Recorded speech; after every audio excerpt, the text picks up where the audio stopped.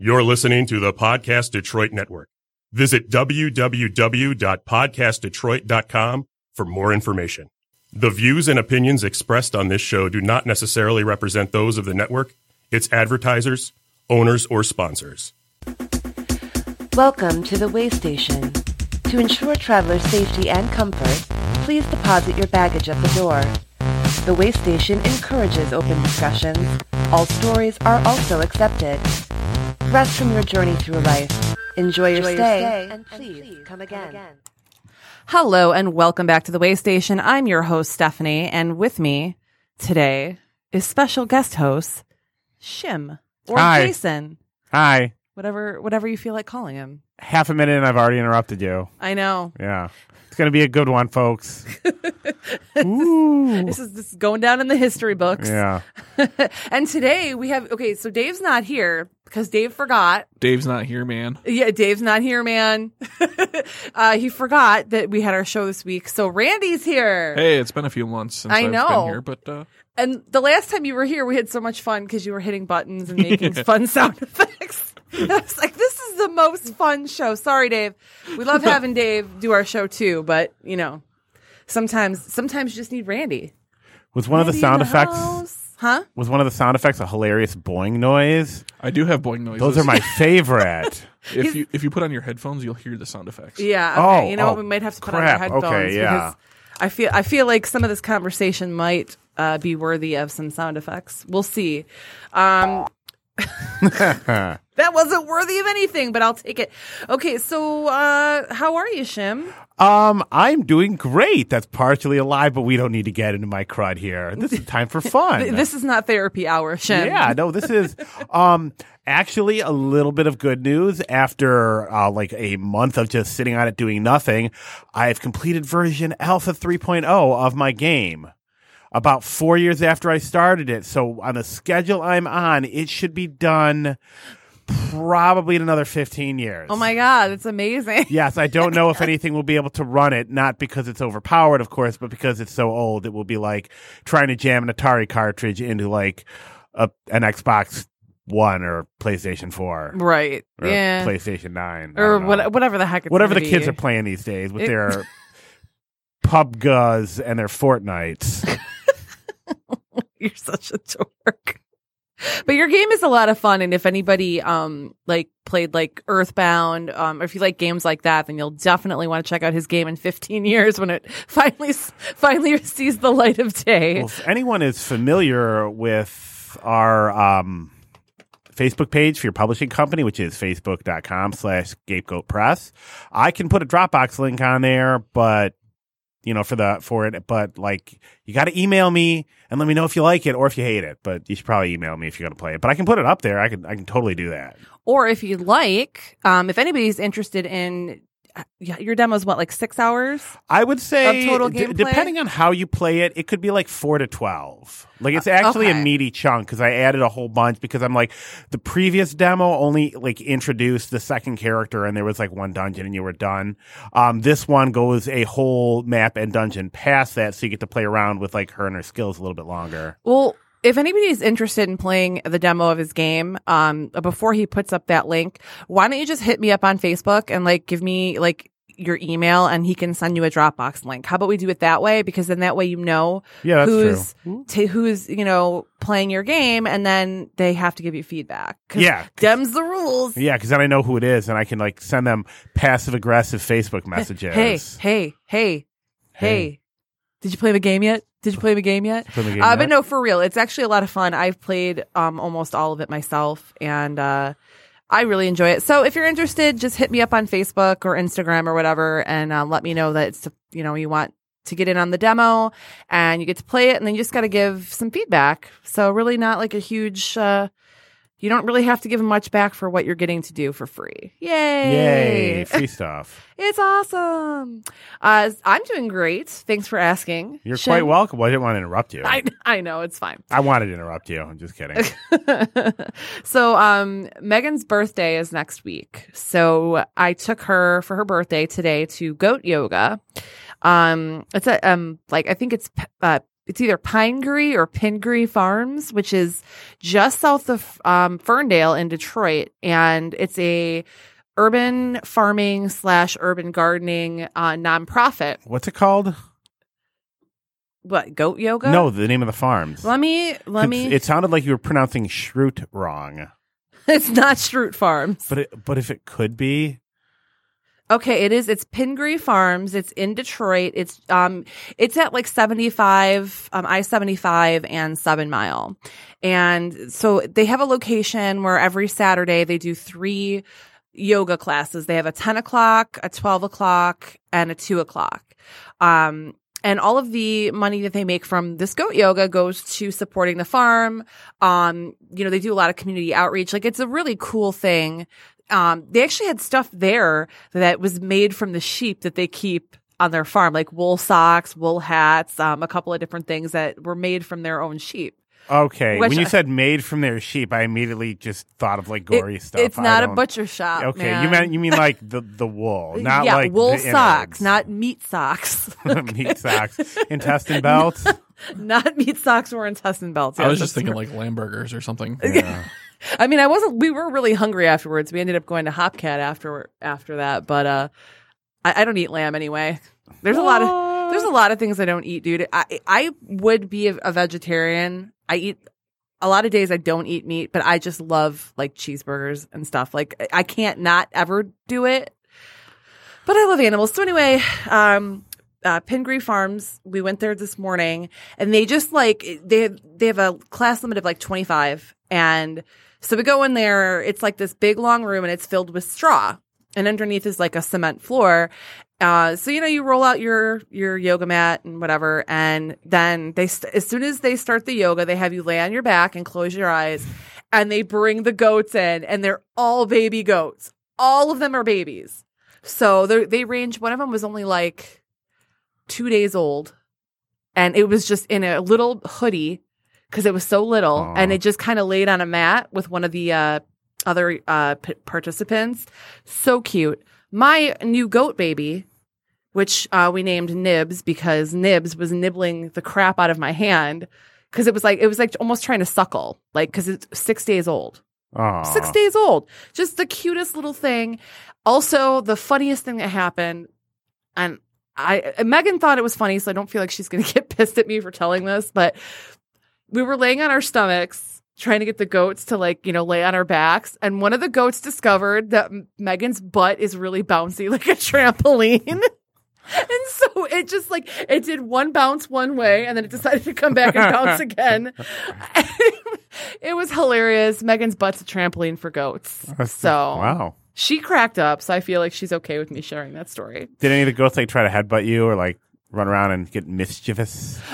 No, they weren't. None of them tried to headbutt me, or not anybody that I saw. They're pretty young. Okay. They were running around, and it kind of sucked for them because there's concrete underneath the hay, so they're running around, and they would just wipe out because they'd hit a patch where there was barely any hay, so their little hooves would slip. And they were all fine. No. Obviously, these animals are really well taken care of. It was a lot of fun though. Like half the group was doing yoga, the other half, like myself, was just taking pictures of goats and holding goats and feeding goats straw. And I'm just amazed that goats that young can be fully trained yoga instructors. Oh, they were amazing. Just wow, they were just really they were on it. Yeah. But it was a really wonderful experience, and it's almost $30 to go, so it's not something you can do all the time, but it does support a really good movement that's going on in Detroit right now with the urban farming and the urban gardening, and so it's definitely worth it. And I started crying a little bit. I just love animals, and goats are one of my favorites. I don't care. I'm sensitive. I have a soft heart, and I got really excited. So it was a really good day. Really good day. And then we went to Hopcat. It took forever for us to get our food, and me and Megan started getting hangry, and that was not fun. But, we had Melissa there to hold us down. Did anybody try and make it out of there with a goat? I wanted to. Yeah. Oh my! I kept picking up my goat child Nibs, and I kept getting closer and closer to the gate. It was like subconscious, but like I realized what I was doing and I'm like, I'm trying to walk out with this goat. Now, did any of the goats come up to you and ask you if you want to live deliciously? They did not. I was kind of hoping. There was a couple of all black goats there. Yeah. One of them was wearing the same little outfit that Nibs was wearing because they all had. Some of them had like pink ones on. Some of them had black and white striped ones. They had like these cute little outfits on. A couple of them had like cow print ones that like cover their legs too. I mean, it was just how so ridiculous. Precious. It was so cute. I mean, honestly, you have to go just once at least and support the good cause and play with goats. It's goat so great. Dressed like a cow. How deliciously absurd. I know. And then, the only downside of this is that, they're young and they just piss and shit wherever they want. So I had to wipe goat shit off of Megan's leg. I got some on my mat. It is what it is. Honestly, it didn't really bother me because they have like paper towel and they have a staff like standing around to like help clean up stuff as soon as it happens. So it's not like you're just rolling around in like feces or anything. It's not like So if you were Randy's face right now, he is not about rolling around in feces. If someone were to ask you if you would go again, how would you answer that question? Please incorporate a goat-based pun. Would you go again?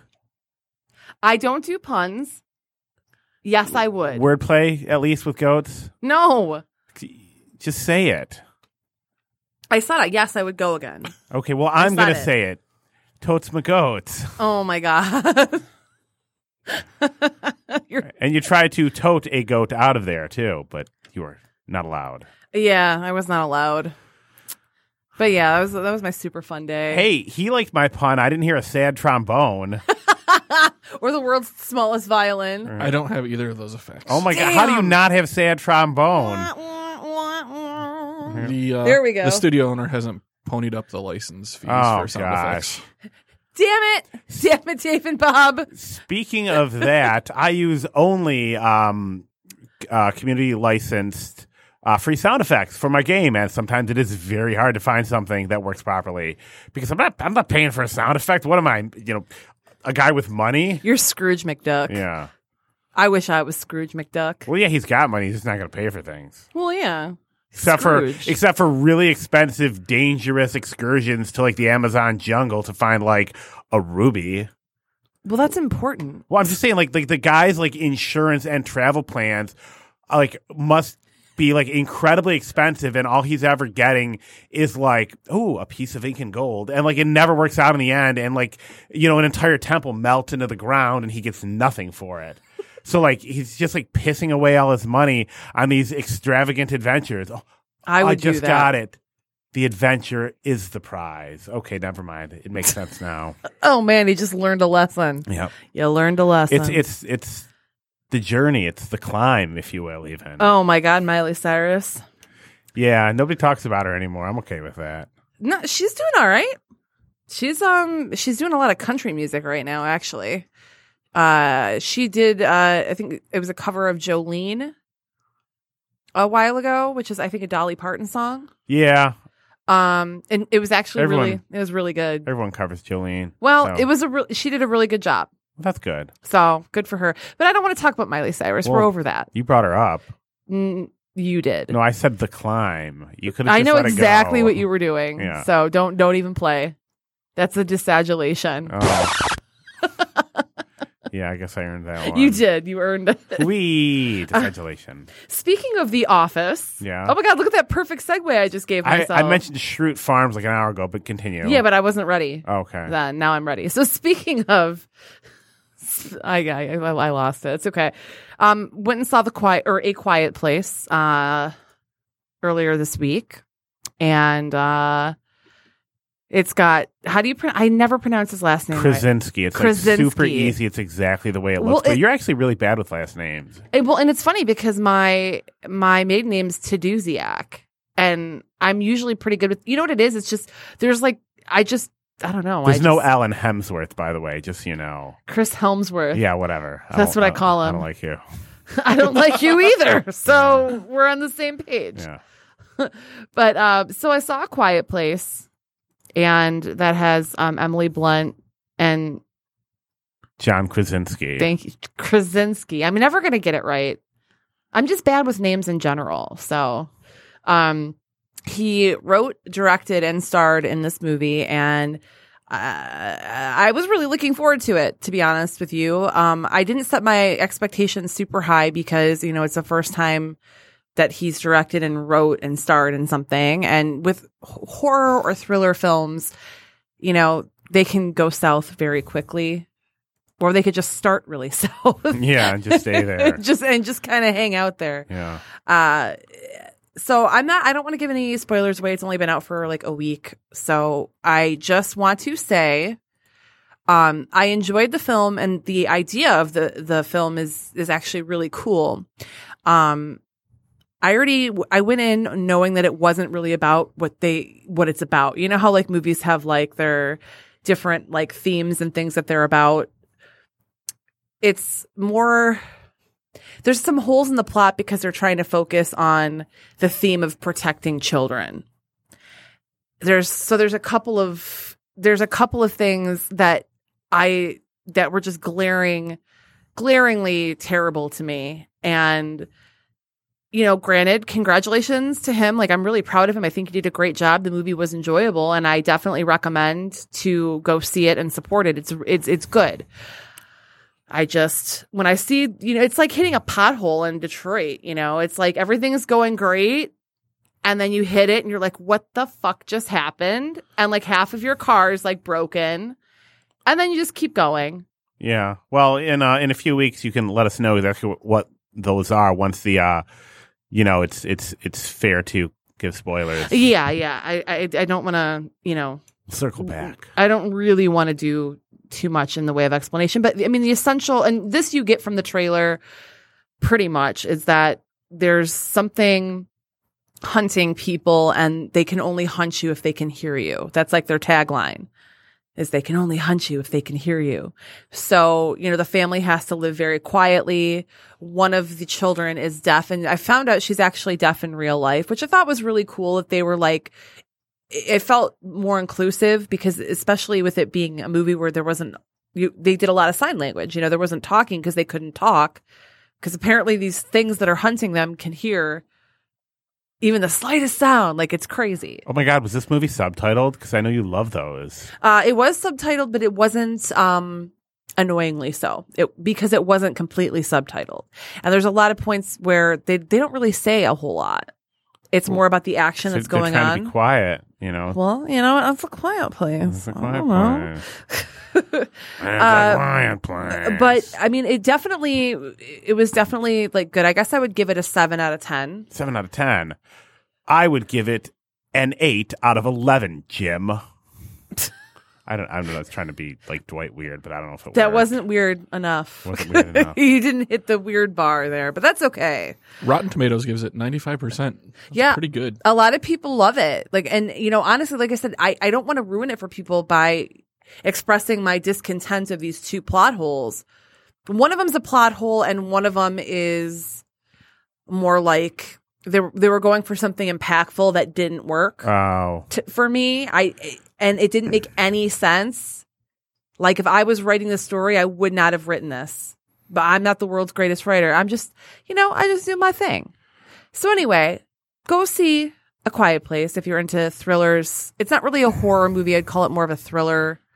I mean, there's definitely horror themes in there, but I think calling it a horror film is a little wrong. Is there at any point where John Krasinski kind of just like looks at the camera and shrugs? Oh my God. I wish. No, there was can not. you believe these monsters? No, there Plays was pranks on them, puts their staplers in Jell-O, anything? no. Oh my God, that scared the shit out of me, Randy. I just shat myself. Live on air. Stephanie shits herself. I didn't really, but it was close. Well, you can say that all you want, but nobody can see it, so I can pretend you did, but I'm not gonna, because that'd be mean. And it's just kind of weird. Like, why do I want to pretend you're shitting? Why? Yeah, there's really no point. Keeping it classy. We always keep it classy here at the Way Station. We don't swear a whole lot, but sometimes I feel guilty, like especially when for our second half where we interview people, and I want them to be able to share the link out for themselves, to promote whatever it is that they're working on. And I always feel like, man, we're dropping F-bombs on here. Are they really going to want to use this as a promotional thing? But people keep coming on the show, so apparently the few that we drop aren't the worst things ever. Also, they could probably skip through the first half if they really want to, because we usually don't swear during the interviews unless it's been okayed by the interviewee. Yeah, and I feel the language has been a little bit cleaner since Tom hasn't been here for a few episodes. Tom hasn't been here in a long time. Yeah, he hasn't been here in a long time. Tom has been banned from the show because he doesn't have a filter at all, and he doesn't realize that the things he says sometimes. Oh, I don't even want to get into it. Well, he doesn't understand that the things he says people can hear. I'm pretty sure he understands that, but that's okay. He's banned from the show. Love you, Tom, but you're banned. Even your wife banned you from the show, so that's pretty bad. Let's get into this Channel Awesome thing, because it's kind of. It kind of came out of nowhere, and this started last week. Mm-hmm. You were over at my house Saturday, and didn't we find out about it Sunday? I believe so. Yeah, I don't even remember where I saw it. I think it was something on Twitter, and then I started following it and pulling, unraveling the information. Okay, so short backstory: if you don't know what Channel Awesome is, there's this guy Rob Walker, and him and no relation. That's probably for the best right now, honestly. Yeah. But him and his brother and a bunch of other content creators kind of banded together, and they made this, they produced stuff under the Channel Awesome label, and, they had their own website, and things were looking up for them, where a few of them, I think him included, were actually able to quit their day jobs, and they bought a studio. Right. And everything was looking, pretty good. And, they did, he was mostly known as Nostalgia Critic, which was a character he played. The old website was that guy with the glasses.com. Yeah. And I mean, they did a lot of reviews. They're actually considered responsible for bringing The Room to prominence because of his review of it was widely seen. And Tommy Wiseau got really mad about it until he finally realized that it was making people go and watch his movie. Right, spend their money. So, can't get mad about that. They've had a pretty big effect on pop culture in some ways. And I mean, over the years, there's a few creators had left, but I mean, that's normal. Not everybody sticks with, the company that they're with. But right. And Doug Walker, or the Nostalgia Critic, is basically that's Rob, I think. Doug, I think, is his brother. No, Doug. You're right. No, Doug. Yeah, Rob is his brother that helps run it. But yeah, you're right. Yeah, Doug Walker, who is the Nostalgia Critic, is one of the most prominent people on that network. Yeah. I mean, it's basically he's part of management. I mean, he's basically. A lot of people know who that is if you say the Nostalgia Critics. I just want to make sure to get that out there. He's in management of Channel Awesome, and he's pretty much the main draw, I would say, at least when it first started. I don't know too much about what other content's on there because I haven't really followed it that closely. It's mostly movie and video game related and TV show stuff, reviews, mostly reviews.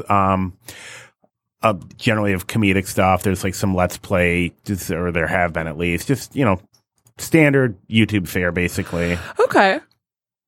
But pretty well produced for the most part because they had a studio. They had a little bit of money. And then some things happened, apparently. Yeah, and it looks like it started back in March. A former Channel Awesome member, Allison Pregler, this is from an article on knowyourmeme.com that we both had found last week. So if you want to check it out, you can go to knowyourmeme.com/memes/events/channel awesome implosion, change the channel. That's a whole lot. That's a lot. Yeah. But anyway, so she responded to a fan on Twitter asking about, there was a Nostalgia Critic did a review of the movie It, which came out last year. Apparently, there were some things in this review that were racy in nature, is what I'm getting from it. Again, don't know the full story, so if I am misreading this or missing something, don't get pissed at me. Use the internet and find out that information for yourself. And she started talking about some issues that she had with Channel Awesome, because at this point she was no longer with them. And basically, so she said, and this is the tweet that is in this article, I'd ask him, but he was there when I was kicked off CA, which is Channel Awesome, for speaking up, and he did nothing, leached $90K off of fans, and treated me like crap. Also, his reviews are bad. Which is also, it's a bunch of nasty things to say about a former boss, especially somebody who's so prominent. And I thought he was really well liked too, as far as I knew. Too. This guy is, kind of like a gem. Mm-hmm. People just think he's great. So that was something that was back from March. But apparently in the last few weeks or the last month, people have just been leaving Channel Awesome left and right, which is, it's like a mass exodus, basically. Yeah, they're down to 3 content producers or something. And basically Doug Walker and 2 other people. I mean, there's a huge laundry list of allegations. Why don't we get to those? Yeah, because, it's a list of grievances and poor practices, quote unquote. Somebody got fired for taking time off for surgery, wouldn't give her severance pay unless she signed a contract saying she wouldn't work for another media site for 2 to 4 years. Yeah, and apparently she worked every single day and just asked for time off, for the surgery. Now with that one, I read a little bit more into it, and apparently they didn't fire her. They fired her after she came back from surgery. Mm-hmm. So they're like, she took the time off, but that's why they fired her. Gotcha. When she came back is when she got fired. There's some allegations of sexual harassment that were apparently ignored until they got pretty bad. One of which I'll bring up in a little bit here. That's particularly shocking. People weren't getting paid for days that they had worked. This is the one that really gets me, not giving people food or water on movie sets. So if you're working for hours and hours, they don't have bottled water there for you at least. I mean, okay, granted, they're not rich, but they have to give you water. You have to have access to water. We need it to live. And there's actually, I think there's something in this article, and we'll find it after we go through this little laundry list that speaks more to that. So go ahead. Well, a lot of it here basically comes down to mismanagement. It says of footage, videos, resources, and staff. So they weren't good with time management. They were very demanding. They were mislabeling things and basically blaming it on the content producers, and then firing or reprimanding content producers for things that were management's mistakes, according to this. They got their studio. I mean, this is kind of seems minor comparison, but I mean, kind of a big deal if you're going to have a studio. They didn't sound dampen it. They were selling things that they didn't actually own.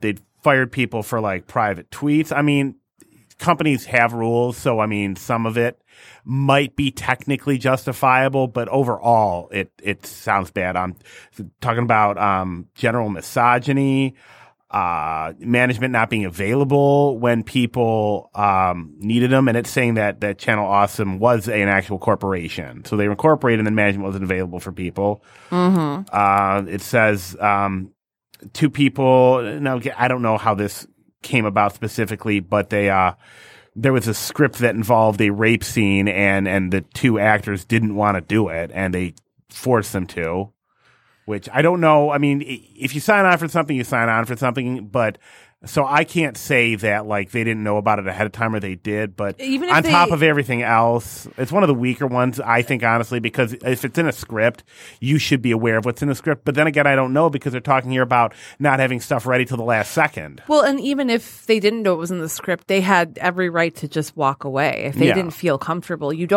never have to do something like that. So some of these are a little iffy, but they're also talking about how they fleece people for a $30 Prime membership that only got them temporary exclusives. Mm-hmm. So it didn't give what it was supposed to at any rate. Yeah, basically they would give content to these people that was, supposed to be exclusive for members, and then a year later it's content that's there for everybody. So basically, unless you're like a content whore and if you can't wait a year, that might have been okay. But I mean, don't say it's exclusive and then decide to mass release it. Yep. And they were, this one just said they're generally creepy and flippant approach to the characters they wrote, but that's weird. But yeah, that's a weird one. Yeah, so keep in mind, like, there's some serious stuff in here, but some of the things on this list are really just kind of not non-points. But this one that bugs me is that they were using other contributors' footage without basically crediting them or letting them know. Like, I don't know what their ownership structure was, but you're supposed to be involved in some way with the how your stuff gets used generally if you're producing it for somebody else. But the biggest parts basically come down to mistreatment of employees, sexual harassment, inability of management to respond or even be talked to about anything, and them ignoring issues that came up when they were informed of them. Also, if you want to get more information, on April 2nd, Allison Pregler pinned a tweet to her page. She's at obscurus_lupa.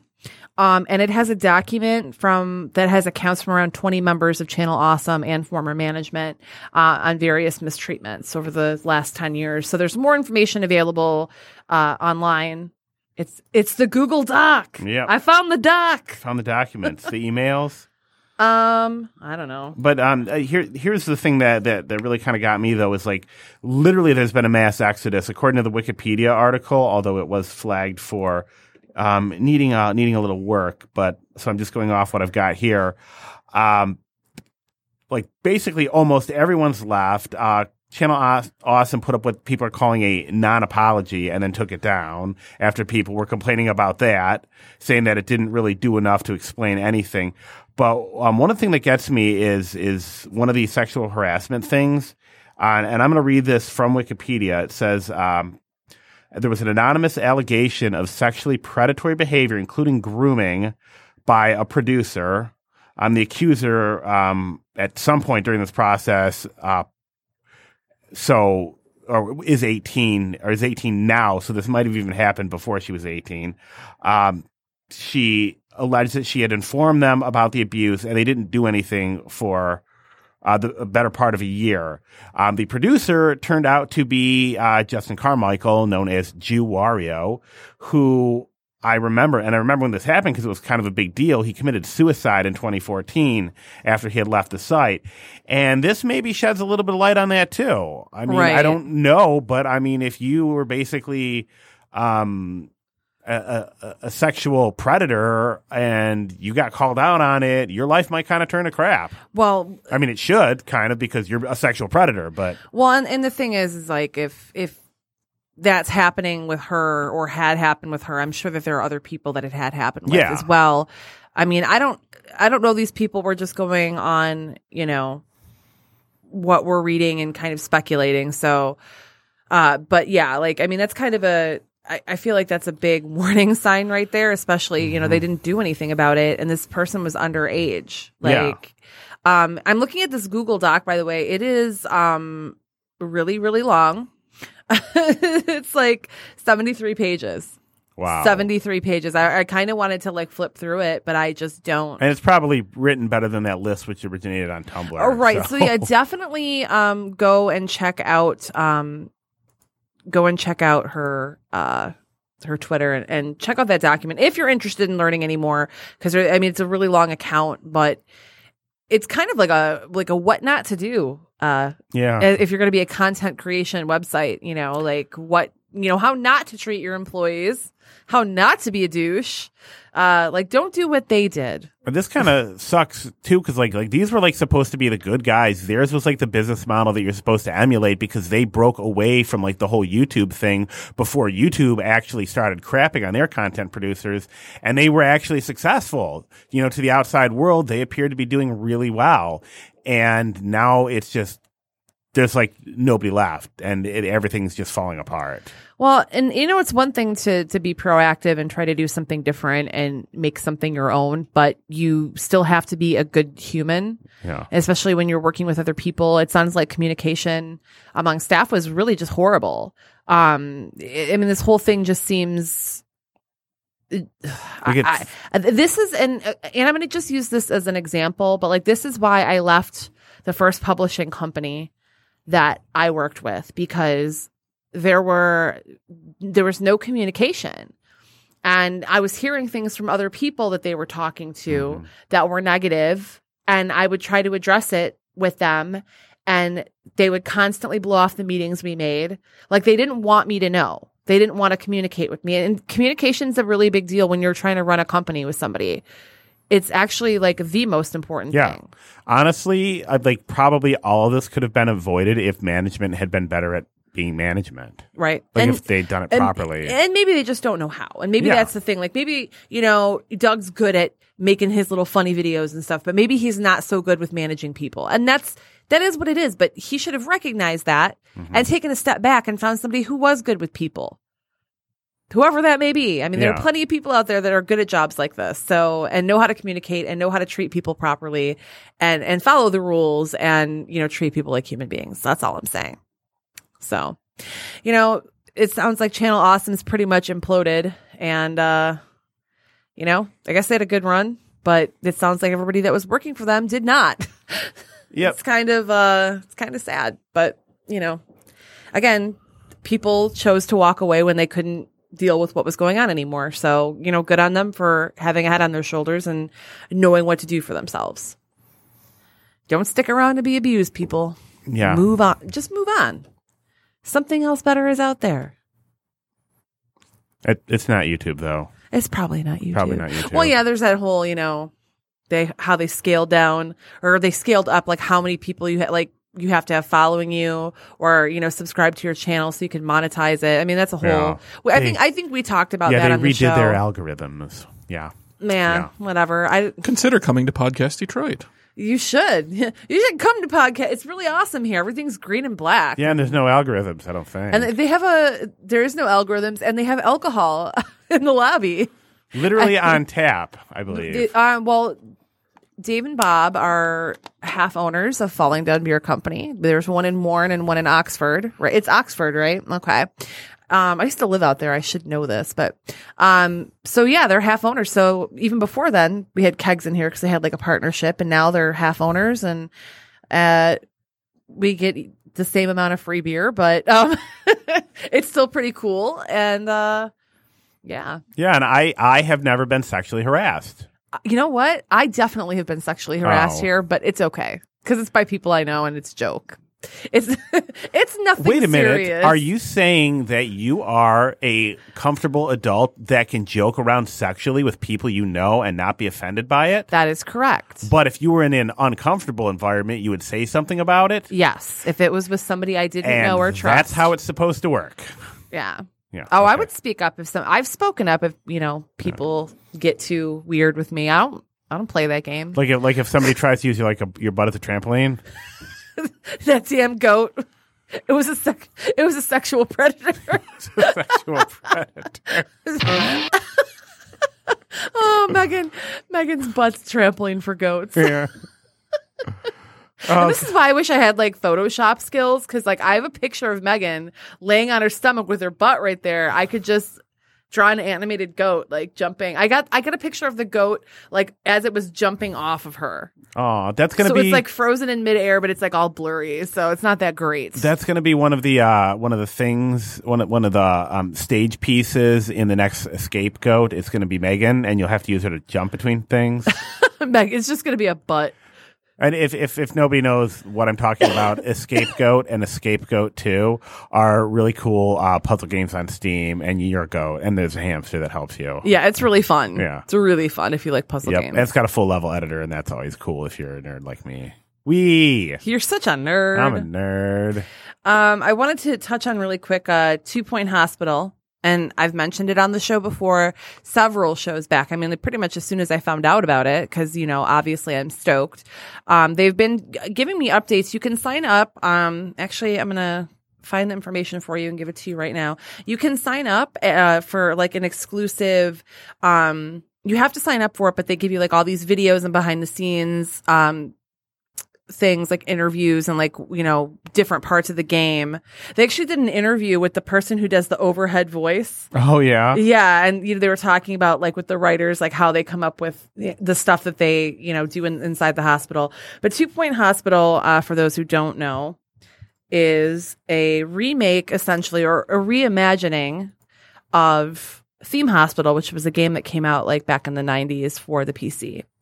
And that was like during the golden age of sim games too, when like Maxis made serious ones and Bullfrog made hilarious ones. Like I think Bullfrog. They made like Dungeon Keeper with Bullfrog. Back before Peter Molyneux let everything go to his head and started promising things like Fable being way more than it was, but I digress. Go to 2pointhospital.com and you can sign up for the hospital pass. And when you sign up for that, you have to have a Steam account because they want to link it to that, because basically it gives you first like dibs when the game comes out. You're notified and you can just buy it right through Steam. But it also sends you like cool emails, fills you in on where they're at, because they don't have an actual release date, but it is this year. So this kind of keeps you in the know of what's going on. So if you're interested in this game, and I highly recommend it, because if it's anything like Theme Hospital, like there were nights that I would just play for hours and hours and hours and hours, because you can. It's so much fun, but it gets really hard. I mean, do you remember like there's that one level where they kept having earthquakes, and there's the one level where they kept having like people vomiting all over, your whole hospital's covered in puke. Vomit, yeah. And I mean, the worst thing is like if an earthquake, if your machines aren't in like tip-top condition, they just break and you can't remove broken things, so they just take up space. Yeah. Which I'm hoping is an oversight that they've taken care of in this one. They probably do it on purpose. I mean, but what they should do, in my opinion, what they should do is instead of like not allowing you to remove it, they should maybe either charge you more or you wait till you have a certain reputation, or like there should be like something that you have to meet in order to get rid of it. That would make way more sense to me, but that's just... Because that level was really annoying because everything kept breaking. We had little mechanics running around trying to fix everything, and then stuff would just break, and we're like, well, we're screwed. Start over. But it was a really fun game. And yeah, the medical ailments were hilarious. Like you would need certain types of doctors for certain things. So you need like a psychiatrist to treat King syndrome, where people thought they were Elvis, and they would come in looking like Elvis and then leave looking like normal people. Yeah, so you had a bunch of little Elvises running around your hospital. And you'd have epidemics. So you'd have somebody being like, "There's an epidemic of the squirts," which was the squirts, but they didn't want to say squirts. They said squirts. And I remember too, like when people would just die because the queues were too long and they weren't getting healed, like there'd just be like a Grim Reaper would show up and like a hole would open up and they would go to hell. Yeah, literally the Grim Reaper takes them to hell, and some of them flip to heaven with their little angel wings. But not everybody can be that lucky.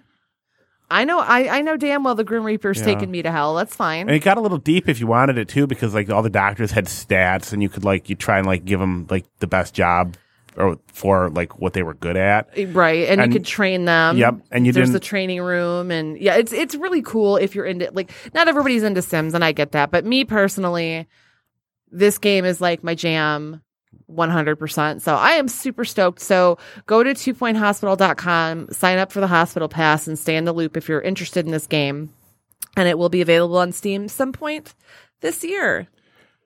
I got one too. Yeah? Yeah. Okay. So normally I'm pretty leery of people who I'm pretty leery of video games on Kickstarter in general, because there's been a lot of ones that have like burned people or just taken a million years to come out.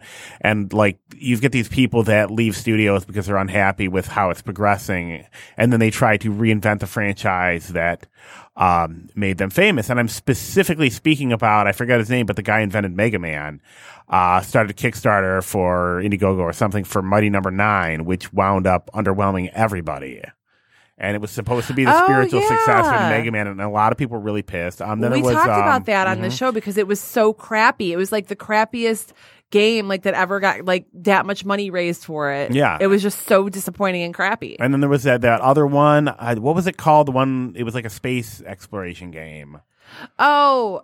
No Man's Sky? Yeah, No Man's Sky. And apparently it's actually gotten a lot better. They've been releasing updates, but like it didn't have a lot of the features they promised. People were getting bored because like there was it was basically a shared universe, but there was no social contact between people. It basically came down to. But that's how they advertised it. Yeah, but mostly was a lot of features weren't involved. Like you were supposed to be able to get eventually like space fleets and stuff, and like people could literally stand next to each other and not see each other. And then the company was like completely buttoned up for like a month, didn't say anything. But then they started releasing updates. So long story short, except it's too late because I already told the long story, I'm skeptical of everyone always says it when they're too far in. But long story short on that, I'm really super excited about this one. It's called Bloodstained Ritual of the Night, and it's essentially a spiritual successor to Castlevania Symphony of the Night, which kickstarted the entire Metroidvania genre by combining, Castlevania elements with a Metroid-style exploration, puzzle-solving method of like where you get items and then you can use them in combat, but they also open up new areas for you. It added in a full action RPG system. Right. And it's like almost everybody's favorite Castlevania game. And there's been like countless imitators, and I mean, like I said, it literally created a whole new genre of video games. Well, he's got this one on Kickstarter called Bloodstained Ritual of the Night, which, I mean, it stars a female, but like they even show her like with a whip. It's very clearly like a Castlevania game with different characters, but it's met like every goal. It's funded over $5.5 million. And it just looks really, really cool. Oh, and it looks like it's coming out for the Switch, too. Yeah, it's going to be on like everything. So I'm either going to get it on the Steam or on the Steam or on Switch. But yeah, okay. $5,545,991 pledged of a $500,000 goal. Okay, what? I have an issue with why is this company? Why are they using Kickstarter? No, because this is like a dude. This is a guy that basically left Konami and got a group of people together. There is a company involved. Okay, I think. but here's my thing though. Mm-hmm. He's a professional. He's worked doing this, right?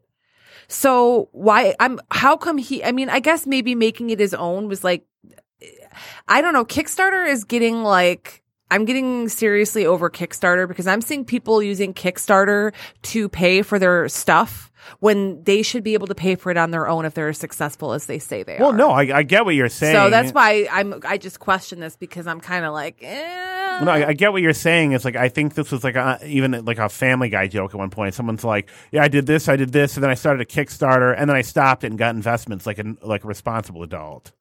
But so like in general, I'm leery of Kickstarter things anyway. So I mean, I'm not super happy that this is the method because they have all their money, and God knows how long it's going to take for them to release this.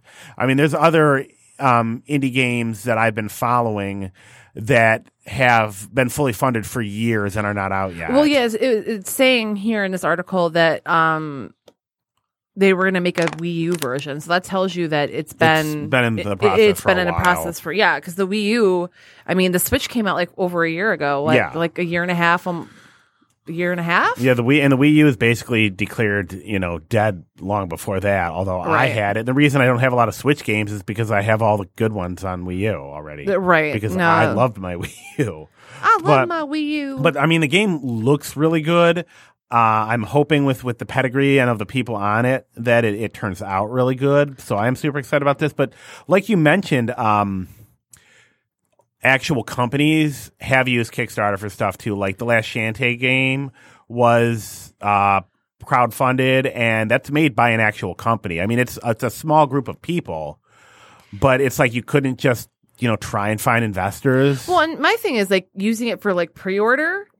Like you already have the money to make the game. Yeah, you're literally using it to get your name out there or get the pre-order because Kickstarter is a great tool for marketing.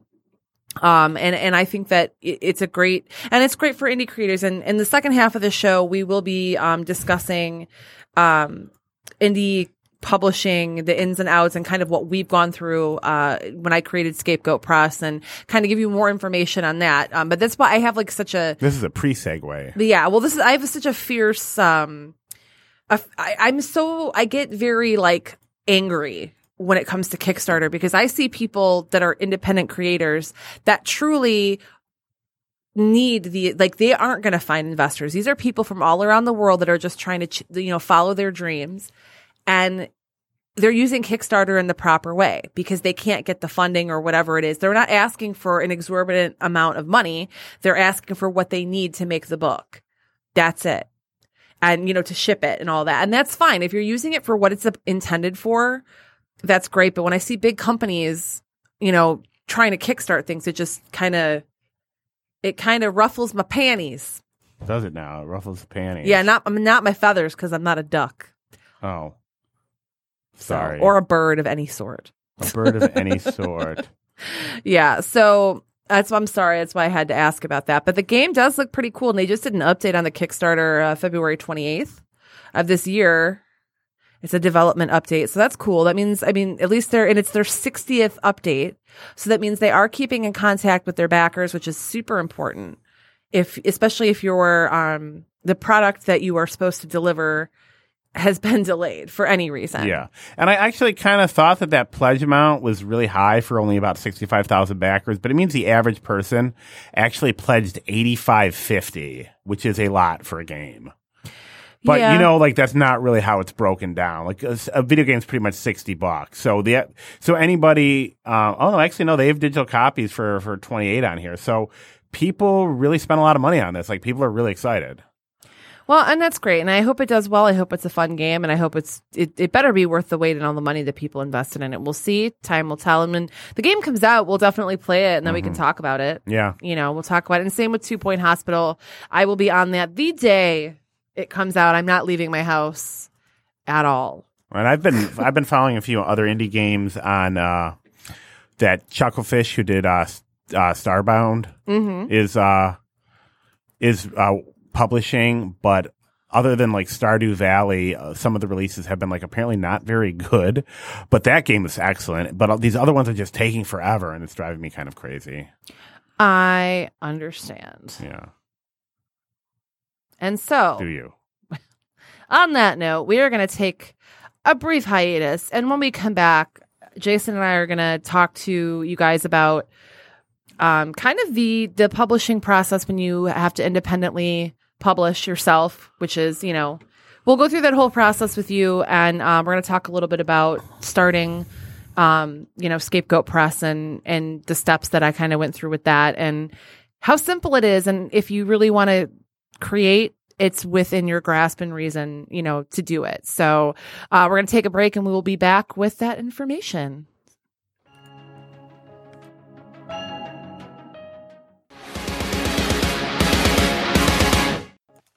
Hello and welcome back to the Way Station. I'm still Stephanie. That's still Shim. To my left and to my right is still Randy, I think. Woo! So this week we decided to kind of do something a little bit different. Normally we have a guest to talk about, whatever project they're working on, and, talk about the indie process, through a different person's eyes. But we decided this week that we were going to kind of talk about our journey that we've gone through over, oh my gosh, the last several years, starting back with Drunk Dorks. Something came up in my Facebook feed the other day, and it was us celebrating our 2-year Drunk Dorks anniversary. And that was, I don't even know how many years ago that was. Yeah, no, every single day now, I guess I've had Facebook long enough. Every single day, it's like, hey, do you remember this? And some of the things are like really cool, but most of them are like, oh, that. Thanks for reminding me about that. Not that I'm saying that about Drunk Dorks, but I mean, a lot of things that pop up are... Well, yeah, if you ever typed something that, that's a whole other story. But, so... Zuckerberg. Basically, the journey that we kind of took into where we're at now started off with us deciding to do a podcast with our friends back, so many years ago. I can't even... It's so weird. I can't even think about... It's been a hot minute. Yeah, so we decided, hey, okay, we're going to do this podcast. And then we decided we were going to create our own website, create content, kind of like, Channel Awesome. So if you were listening to the first half, but see, we just did it with the four of us. And I actually remember, like, when we were pitching ideas, I used that as an idea for the format of our website. And I think I made us watch a Channel Awesome video on how they went about producing things. Probably. I mean, so full circle. Yep. And Jason and I have always written. We've kind of always been writers in the sense that we've, we weren't published or anything at this point, but we had been writing since I had been writing since I was a kid. I mean, I've got stories and like poetry and stuff that I had written in like elementary school. I was really good at like report style writing, like schoolwork. Mm-hmm. I used to write really bad poetry. I don't write any poetry anymore. But as far as my storytelling skills, got my practice in on unpublished, and it will forever remain that way, but unpublished fan fiction. There you go. Of the anime variety. Of the anime variety, which is why it will remain unpublished. Yeah, absolutely. Because, I mean, whether it's your own stuff or that, like, most people's early work is probably embarrassing. Right. Yeah. But that's the thing, there are a lot of people out there that were in the same boat that we were, where, you're writing and it's something that you're interested in and passionate about, and it's something that you want to publish something, but then I can't tell you how many times I Googled, how do you get a book published, and it's like this laundry list of things. Getting, an agent is even difficult, especially now. Because I've even looked it up currently just to see, like, if things have changed, like in the last 10 years since I started looking this stuff up. And, for a lot of people, it feels like it's inaccessible. It feels like being published is too difficult. It's an unattainable goal. And that's the beauty of indie creation. And right now, indie creators are like, most of the people I know do indie, and they're doing really well. They're getting to write the stories they want to write. And that's another part of the beauty of being an independent creator. Yeah, self-ownership. You create and own your stuff, and you have complete say over it, unless you get that chance and decide to go with a company. But I mean, that's what contract negotiations are for. That's another story. But so basically, going from Drunk Dorks, I was approached by, I started doing interviews for Drunk Dorks with comic book creators, because I had started getting into the convention scene. I was meeting a lot of people. And so, it was mostly me, but sometimes the guys were on for the interviews. And then a couple of times Megan came in and did the interviews with me. So from there, I was approached by an indie publisher, a new one, a startup that was looking for somebody to, do a podcast and do content creation, like articles for their website. And I decided to go with them because it was, for me, it was a step towards what I really wanted to do, which is to write comics or write books. And so that was like the next step for me. I mean, I got kind of lucky in one sense because it gave me a different, a bigger audience, but I ended up not staying with that company for very long because of other issues. So I did that and then kind of parlayed that into, okay, well, I really like writing. How am I going to go about creating stuff and getting it out there? And that's when, I'd spoken with some of my indie creator friends about it. And I was actually talking to Casey Pierce, who has a show on the network as well on every other Monday with Holly. So you should definitely check that out. It's on at the same time as IT and the D. It's like, it's crazy. But, so, I spoke with her and she told me she started her own, corporation. And she gave me this her tax guy's information, said, go talk to them. They can hook you up. So I'm like, oh, okay. So I can start my own company. It's really that easy. You find a tax person. They'll tell you the best type of way to set it up. Like I have an S Corp. I don't have an LLC. Some people have an LLC. There's different things that you can get. Mine's an S corp. I read what the difference is, but I'm really not going to bore you with that because you can talk to a tax person about that. I don't want to be that lame right now. So, and from there, I just decided that I'm going to start putting out my own content in physical form, not just online, but, writing books, writing comics. And so I started, a couple of years ago. This is my third year. This is the third year because I just did my second tax year with Scapegoat Press. I just dropped off my taxes the other day. I know it's like really cutting it close, but Well, we get to the 16th this year because the 15th is on a Sunday. Right. So yay that. And how expensive was it to incorporate, Stephanie? It was really not. I think it was like $100 or something. I can't remember. It was a couple of years ago, but it's honestly really not. It's not expensive. In order to keep your license, there's like a $25 fee every year that you pay to the IRS. It's really not a big deal. They send you something in the mail.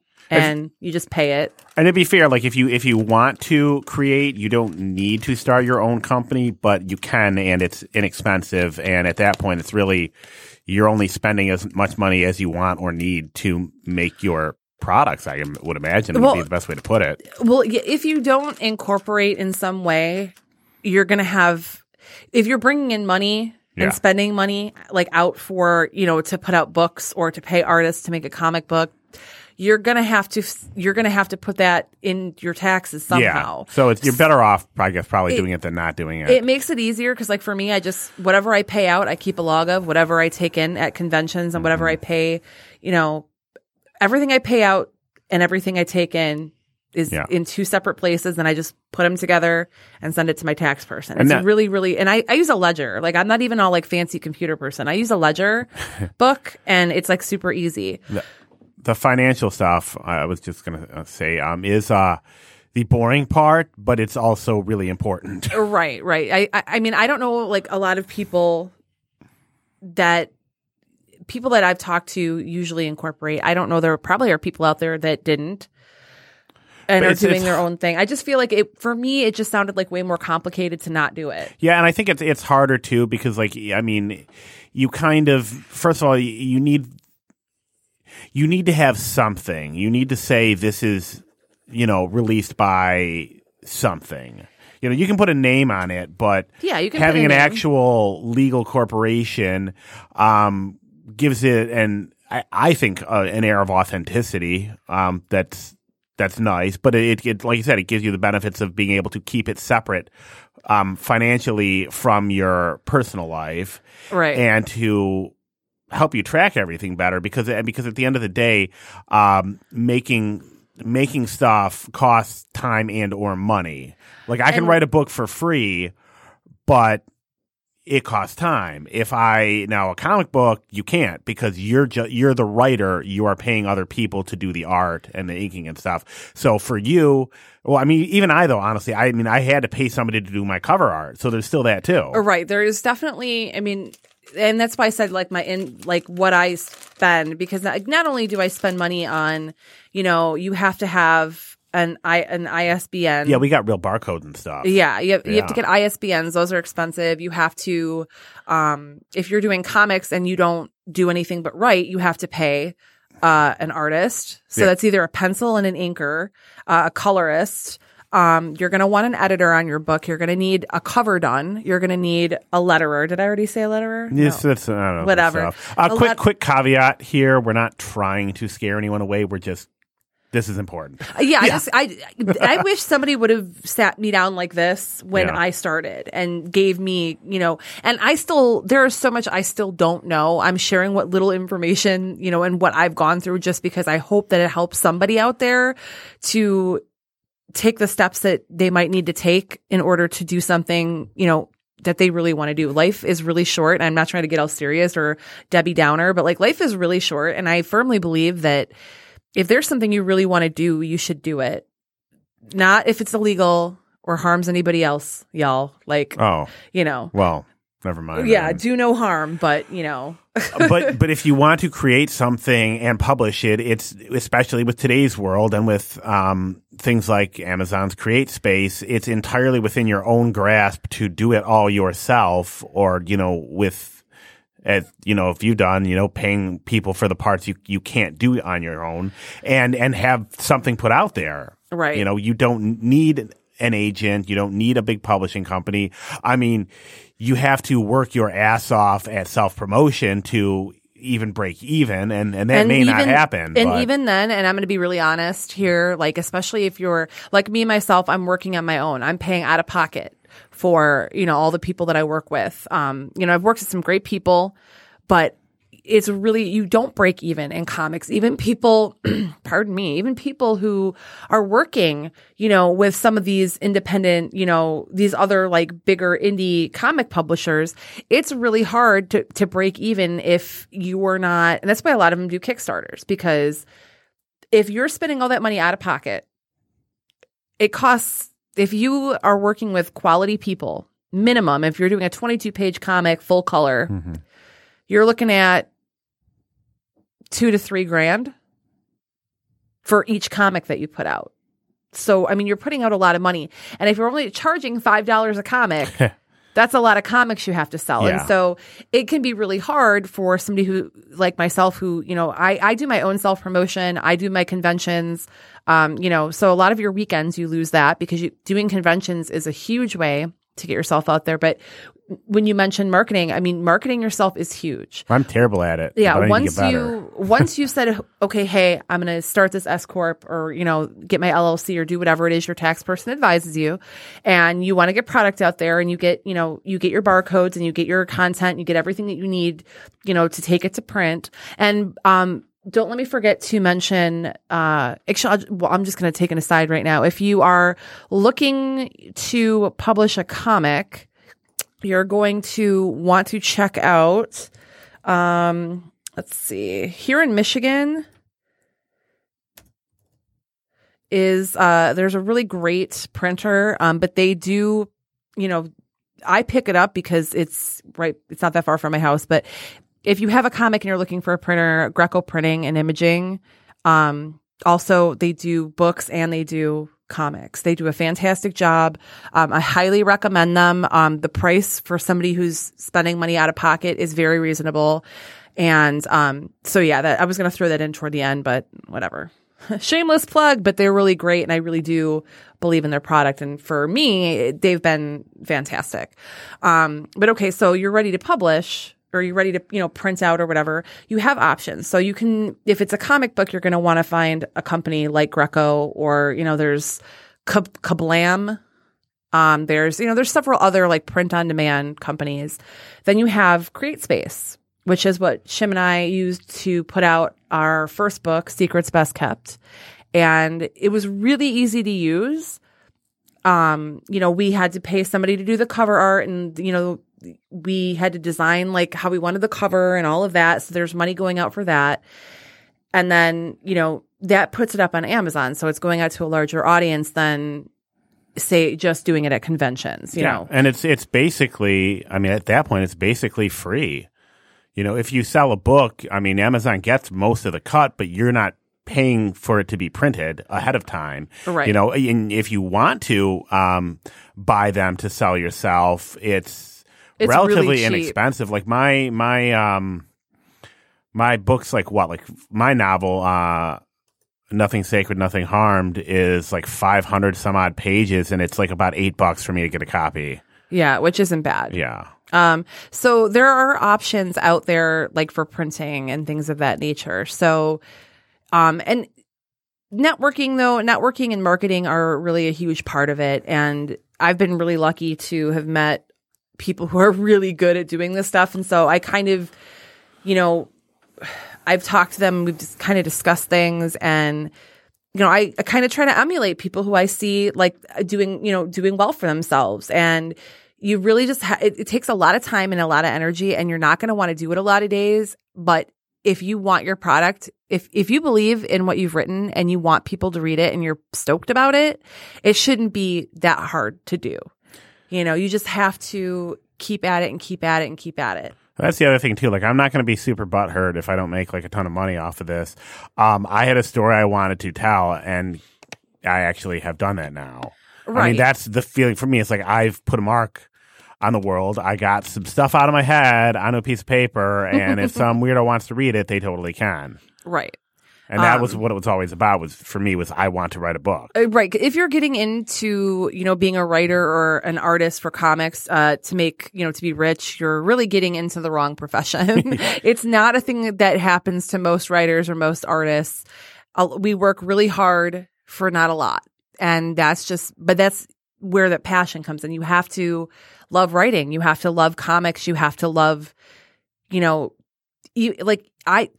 comic conventions. I used to love them, but honestly, I'm so tired.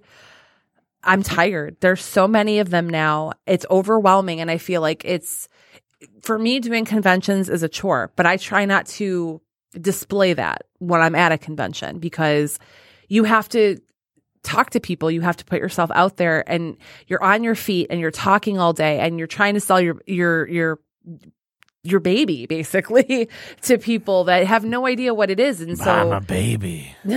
Like my goat baby Nibs, which I don't have. No. Nibs is at the farm, but that's okay. And there's nothing that says you have to do conventions, but I've found that that's where I do the bulk of my sales, and where I've met a lot of really cool people, not just other creators, but people who read that are into horror. I mean, I've had some great conversations with people that just come up to my table and, they're just into the same kind of thing. So it can be a really positive experience. It gets you out there. And, it definitely, when people see your banners at a bunch of conventions, I feel like they feel like you're more legit, is kind of how I see it, especially people who frequent conventions. Now I have never done any of the big ones. Like I haven't done, New York. I haven't done C2E2, and I have not done SDCC. That's not really my thing. I'm good with mid-level. Like I did Motor City last year. I'll be there this year, actually with Podcast Detroit. But you're not going to San Diego. No, I'm not. But yeah, I mean, you can start your own website and sell through there and market through Facebook or Instagram or whatever. You can use Kickstarter to kickstart your books and use that as your main source of marketing, because Kickstarter is a great marketing tool and it's good for pre-sales, I feel like, especially when you're an indie creator and it's good for pre-sales, and it's good like if you are having trouble coming up with the funds, but you have this great story that you want to tell. That's what Kickstarter's for. It's for those independent creators, people that may not necessarily have the means, but they have the drive, the talent, the ability, and they're willing to do all the work. So you got to work at it though, and you got to be able to create a buzz. And a social media presence is important, but that's a double-edged sword though, because that is time that you have to spend into promoting yourself that you need to do. But the way a lot of the sites work now, though, is unless you're paying money, your posts don't get seen by a lot of people. So you have to work at it one way or another. It's like you need to have that presence, but you kind of have to. I would say almost you have to purposely try and oversaturate, because most of your posts are not going to be seen unless you're paying for them. Right. But it is still though.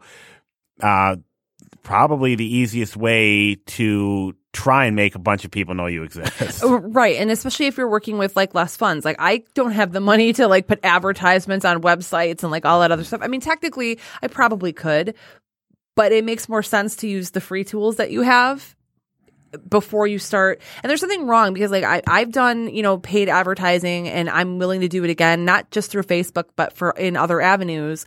And it's worked well. So, I mean, if you have the means to do paid advertisement, do it. Anything that you can do to get your name out there in a positive manner, because you definitely don't want to be attached to any negativity. I would say, especially because you don't know like what your reader like fan base is like into, like you really shouldn't post stuff about politics unless you don't care, because people get really angry. Like there are certain things you can't talk about because you're going to alienate people. They might not care about, they're not going to care about what you wrote because they don't like something you said.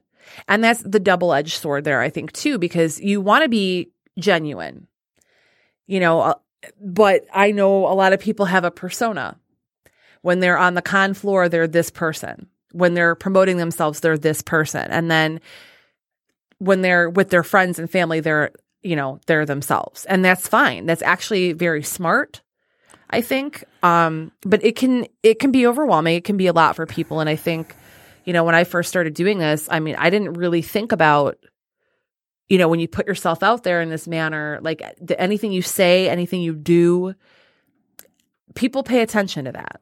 Yeah, like if you're going to use your own Facebook to promote your products, don't have a drunken rant, at 2 a.m. Right. And like you said, don't. It's hard because you have to use it as a tool. And I mean, like you said, like don't talk about politics, don't talk about hot button issues. Religion's out. Yeah, you want people to. I mean, unless your product's about religion, but and then in which case politics. It's in. But I mean, you want people to. You want people. You said about having like a con persona. You want people to buy into the you that represents what you're creating and to like what you're creating, and that's what you want to put forward. Right. It's not about being fake to me at all. I don't have a persona. What you see is what you get with me, but that's just it. That's just how I am. I want to make connections with people. I want people to be excited to want to read my stuff. I don't think of it as a transaction, although it is. It's not only a transaction where somebody's purchasing something that you put your, blood, sweat, and tears into, but it's an emotional transaction because you're having a conversation with somebody who's trusting you. They're saying, hey, we're having this conversation. It's great. I'm going to buy your product based on, probably, maybe it's the cover.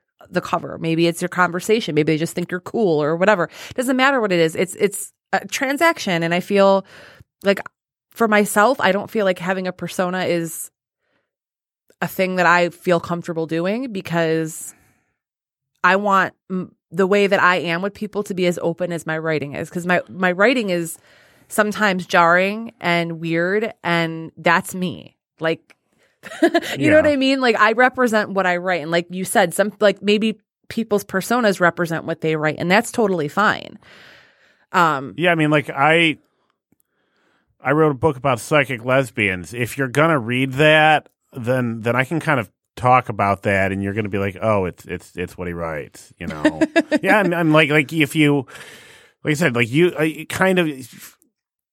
Like you said, if you write about politics, then go ahead and talk about politics. But you have to keep in mind that like some people are your friends and other people are, and I don't want to use the word potential customers, but so we're going to call them potential fans because that sounds nicer. And you don't want to alienate them ahead of time. And like a good example of someone who did do that to a certain extent, Orson Scott Card. Famous sci-fi writer, wrote Ender's Game in the Ender's Game series. Mm-hmm. Very popular. And he's backpedaled on this because of the backlash, but was very staunchly anti-gay. And one of the best Metroid-style games I've ever played was Shadow Complex, and he wrote the plot for it, or the story. He wrote the actual story, which is it's a bare-bones story at best anyway, but a lot of people were going to were boycotting it because of his standpoint. And I mean, like I get that. Like, if you don't agree with somebody, you don't have to support their work. But like, if I had done that, I mean, like, I don't like his viewpoint either. But honestly, I would have missed out on a really great game. So you kind of don't want to alienate people because not everyone's going to agree with you, no matter what your viewpoint is. And I don't post that kind of stuff anyway. Like, even before I was doing any of this, politics and religion just aren't my bag. I don't want to get into arguments with people. I'm always up for a friendly discussion. I like to listen to people's viewpoints, but that's like not for the internet. That is for conversations. Yeah, because every time a conversation like that happens on the internet, look at how good it goes. Right. And so for me personally, it's really not an issue. But, we'll just, close that one in and just say, like, just when you are trying to create a fan base and you're trying to interact with people that might be interested in your work, definitely you don't step on toes. Just be nice. Be nice. And be mindful of the topics nice. You discuss. Honestly, if you're just nice, it's super easy. I actually had somebody on Twitter like say something really shitty to me about something I tweeted. And I pulled a Sarah Silverman, because I don't know if you heard about this, but like some guy like laid into her and like called her like a bunch of names over something that she did. And she went like on his Facebook page and like saw that he was like disabled or like something was going on in his life. And so she wrote him back and was like really nice to him and really super genuine. And like they became friends. Oh. So what I did with this guy, I didn't even like bother like looking up anything, because I just responded to it in a positive manner. I was just nice, you know, and I ended up having a conversation with this guy and he was totally fine. He was really nice to me. I don't know what it was. It was something about, it was about a horror movie. It wasn't even about like something I wrote or anything like that. I think you told me that. It was your opinion on some horror movie. It was and my he like opinion wanted on a to like horror jump movie. down your throat about this. Yeah. He basically said that he wished that somebody from this movie would come kill me, is what he said. And the thing is it's really easy to be a jerk when no one can see you. But as soon as you make it, as soon as you personalize it in the right way, they kind of either have to back down or just keep acting like a tool. And if they're just going to keep acting like a tool, then you block and ignore them. No, like this guy obviously was a super fan of the movie. So what I said touched a nerve on him. I mean, I didn't retract what I said at all. I said, you know, obviously a lot of people really like this movie. And I was like, I'm sure there's parts of it that, you know, there are things in this movie that you can really relate to or you really like. That's awesome. I'm really glad that you like this movie. Like, it wasn't facetious. I was like, I'm glad you liked it. I didn't, but you know, like whatever. And then I ended up having this really good conversation with this guy. But that's just like, you just be nice to people. And if you're not a nice person and it comes hard, then maybe you shouldn't. Don't try to self-publish, because nobody's going to want to talk to a curmudgeon. I'm just being honest with you.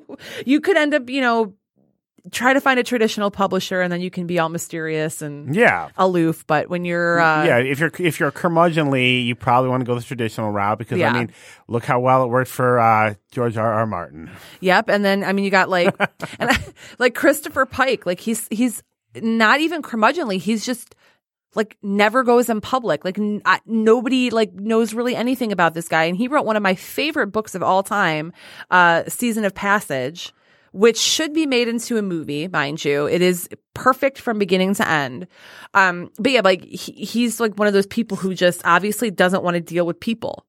So he wrote all those books, made a ton of money, and just kind of stayed out of the limelight. So traditional publishing, I think you can get away with that way more easily than you could, you know, independent publishing. But that's just my thoughts on the matter. Obviously, like I said, I've only been doing this for a couple of years and I have a lot to learn, but this is just some of the stuff that I've learned over the last couple of years.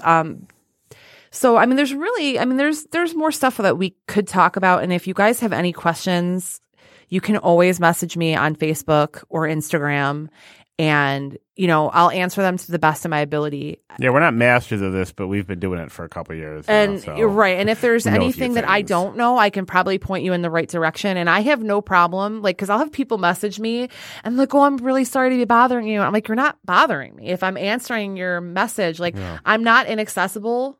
Like, but I understand, because I would feel the same way, like messaging somebody, even if they said, go ahead and message me. But like, seriously, you can email me. You can message me, whatever. I'm not that person who's going to be an a-hole. That's just not my style. So if there's any other questions or anything you guys have, feel free to hit me up or hit Jason up. And I know a little bit more about the publishing stuff because I handle it. But Shim does, know about like, the writing process and going through like getting your book set up to go on CreateSpace and all of those formatting. things. Good God, the formatting. Yeah, the formatting's a nightmare. I did all of that myself. I had to go through the entire book line by line because of some issues that cropped up during the formatting process. So that was fun. Found a few extra typos that way, though. Well, and that's always a good thing. Yeah. But yes, I mean, that's kind of like a basic intro to, like indie publishing. And we probably got a little wibbly wobbly there and kind of, crossed through a few things and maybe didn't complete some certain thoughts. But, again, any questions, just feel free to message one of us and we will definitely get back to you. We're actually going to do a short show this week. I'm extremely tired and I think we've really said all we need to say. I do have one other point, speaking of wibbly wobbly. Yeah, go ahead. I do want to mention that An oxbow lake is formed when a river's meander is too wibbly wobbly to maintain the course it's on. Ugh. God. I was looking up old Weebles stuff last night. You know, the Narwhals guy? Yeah. Yeah, okay. And I was like, oxbow lakes. You made a song about oxbow lakes. That's weird. I really love how you felt like you had to mention that. You said wibbly right wobbly. How many chances do I get to talk about wibbly wobbly? Obviously not that many. Yeah. So, but I want to thank everybody for listening and kind of going with our different format this week. No guests, just kind of us chit-chatting and, you know, kind of sharing our experiences. And we appreciate you guys listening. If you have any questions, you can email me at stadeusiak@yahoo.com. That's my first initial and maiden last name, stadeusiak@yahoo.com. Or hit me up on Facebook or Instagram, and or on the Waystations Facebook page, wherever I'm all over the social medias. And until next time, keep it indie.